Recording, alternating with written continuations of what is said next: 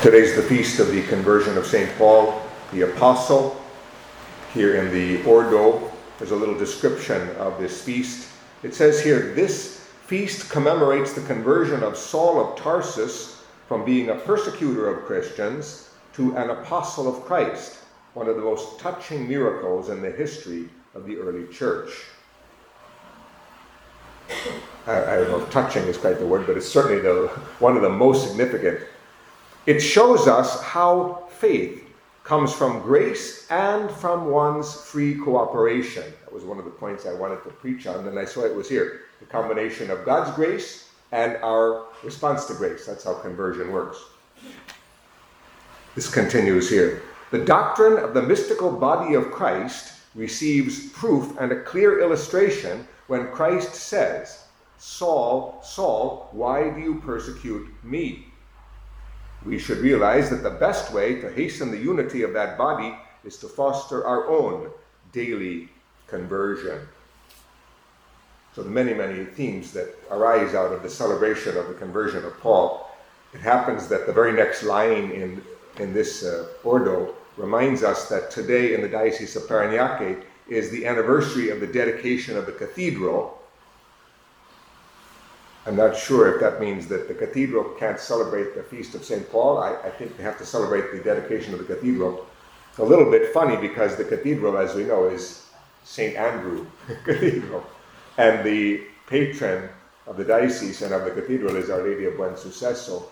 So now it's dedication of the cathedral on the feast of the conversion of St. Paul. Well, before we get to some of the meat of this feast, let me share a little Annuum trivia with you. Every year we set up a list of our schedule of the thematic masses so that the men's choir knows when they're going to be serving, and the office knows when we need the song sheets and all these things. So all the dates and the themes are prepared for the year. Well, a couple of weeks ago, I was given this list, and I made a few changes, and then I approved the list, sent it out to everybody, the music director, the office, the people in charge of the food, and all this. And the other day, I had this list, and I said, what am I going to do with this list? I'm going to lose it within a month or two, and then I won't know any of these themes. So every year, I try to, if I do this properly, I copy the themes onto my personal calendar. It's a simple, matter of copy, paste. Well, the very last date on the list for 2024 actually is January 25, 2025, so exactly 1 year from today. We always go a little ahead because otherwise we reach the end of December and then somebody says, well, what's the theme for the next, or when is the next thematic mass? And we don't have the schedule, and it's late December and everybody's busy and no one can settle it, so we have this little buffer. Anyway, so at the bottom of the list, January 25, 2025, so I copy, paste. I put the theme on my calendar, and I looked at the calendar, and it said, this Mass is a chosen instrument of mine. I said, that doesn't sound quite right. This Mass is a chosen instrument? So I looked back in the reading, it's today's first reading. This man is a chosen instrument of mine to carry my name before Gentiles, kings, and children of Israel. So if you want to know what the theme is for 1 year from today, it will be Saturday, January 25, 2025. This man is a chosen instrument of mine. And if you have the list, correct that typo. Okay. But I thought of that when I said that would also be a good thing to ponder. This Mass is a chosen instrument because it brings us back to what we're doing right here. We don't know where any of us will be on January 25, 2025, but we're all here right now at this Mass. So this Mass is our opportunity to ponder the great grace of conversion. So here we are. Conversion of St. Paul has several very prominent elements. I read some from the Ordo. Certainly the first one is Paul's own experience, or Saul's own experience of encountering the Lord Jesus as he was on his way to Damascus. That event is a personal earthquake for Saul. Secondly, we can point out how this event has had enormous impact on the whole church. not only at that time, it was certainly an earthquake for the church too. You just asked Ananias what he thought of it. It was an earthquake or a shock. But then it had this, it was the start of this chain reaction of conversion, because Paul was a chosen instrument for the conversion of the Gentiles.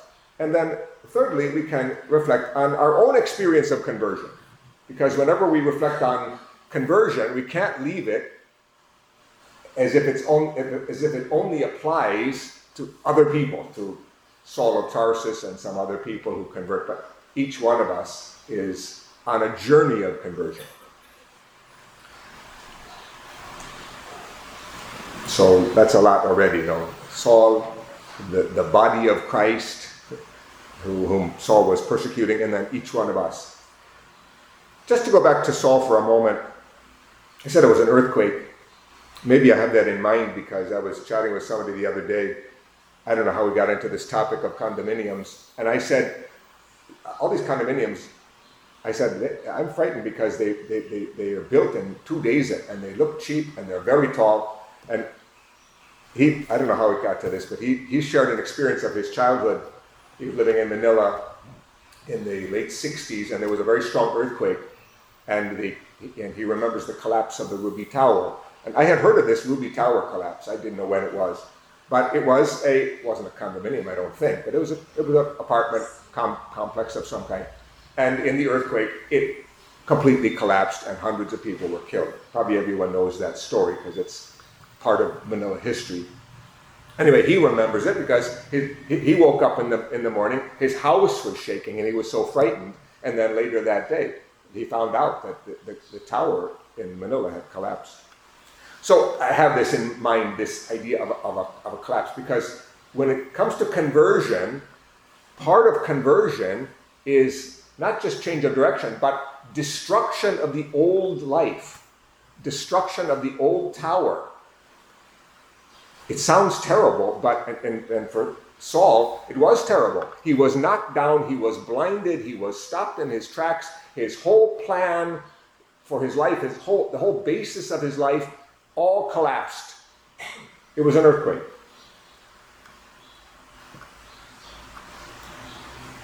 Applying it to ourselves, because it's not as if we just have one earthquake and we're a changed person, but conversion always involves the forsaking of something, whether it's a tower, or it's a fishing boat, or it's a career, or it's a plan, or it's money, or something, tax collector's office, whatever it is, something is shaken and it collapses. It is no longer a secure foundation for our life. Now this happens, it can happen in dramatic moments like it did with Saul, but it happens every time we face temptation, or every time we're challenged to stand up for the truth. There's a shaking that goes on, and we have to leave behind the rubble of that false self, that false identity that was not built on the will of God. Now, that's not the whole story of conversion, the earthquake. There's the new construction, there's the new life, there's the other side of the tomb, which is also an essential part of conversion. Saul did not only get knocked down and blinded, he was also given his sight again, and he gained his strength when he started to take some food. He started again. He started a new life, and that's conversion. It's very dramatic in his story. Something like scales fell from his eyes when Ananias came and prayed over him. He regained his sight, he got up, he was baptized, and when he had eaten, he recovered his strength. That's the first positive steps. And we know with Saul, we call him Paul, he never stopped. Once he regained his sight and he regained his strength, he moved through the world like a tornado. He was an instrument of conversion for thousands of people. At the end of this reading, it says, people were all astounded and they couldn't figure out what to do with him. And it says, but Saul grew all the stronger and confounded the Jews who lived in Damascus, proving that this is the Christ. Paul's mission is what emerges from the rubble of the earthquake. Paul's mission. And this is part of our understanding of conversion. Yes, the forsaking of or the destruction of what is left behind, but then there is the new commission, the new purpose, the new foundation, and the new whole way of life. And that's what comes up in today's gospel. Today's gospel is not just about Paul or just about conversion. This is Jesus after the resurrection, after the earthquake of his death and resurrection, appearing to the 11. Of course, there's only 11 because Judas isn't around. And he says, go into the whole world and proclaim the gospel to every creature. Now that this earthquake has taken place, you have a new mission, and the mission is to bring the good news to the whole world, to all of creation. That's what's shared with us. And then there's all these signs that accompany those who are living a whole new way of life. Drinking poison, picking up serpents, speaking new languages, etc. Signs. Now, conversion, just to get a little bit further than Paul or the commission of the 11, conversion is the call, the shake-up of our own life and our opportunity to start again. You can think of your own journey, your own personal journey, moments when you really did change direction, when you encountered Jesus and realized what you were doing was not what God wanted, and what he wants is something new. Now, it happens in large and small ways. But since we're sitting here, and this Mass is God's chosen instrument, and we're here right here, one way to apply this is to say, okay, here I am right now. I might be sitting in a pile of rubble. I might still have the dust of the destruction of my old ways still in the air. But what is the mission God has for me now? What's the new thing? What's the will of God for me today? The will of God is never to sin or to serve myself or to give in to the demands of the culture of the world or to lose my way in all the distractions. That's never the will of God. What is the will of God? Well, that's where we have to listen to the voice of God in our own hearts and respond to it. So with conversion, it always starts with God. He's the one who decides when the earthquake will be and what effect it will have on us. But it also depends on us because he doesn't force us to respond. So with the great example of Saul of Tarsus before us, Paul the Apostle, let us recommit ourselves to the new way of life that comes by grace, the invitation to be his instrument, his chosen instrument in the world.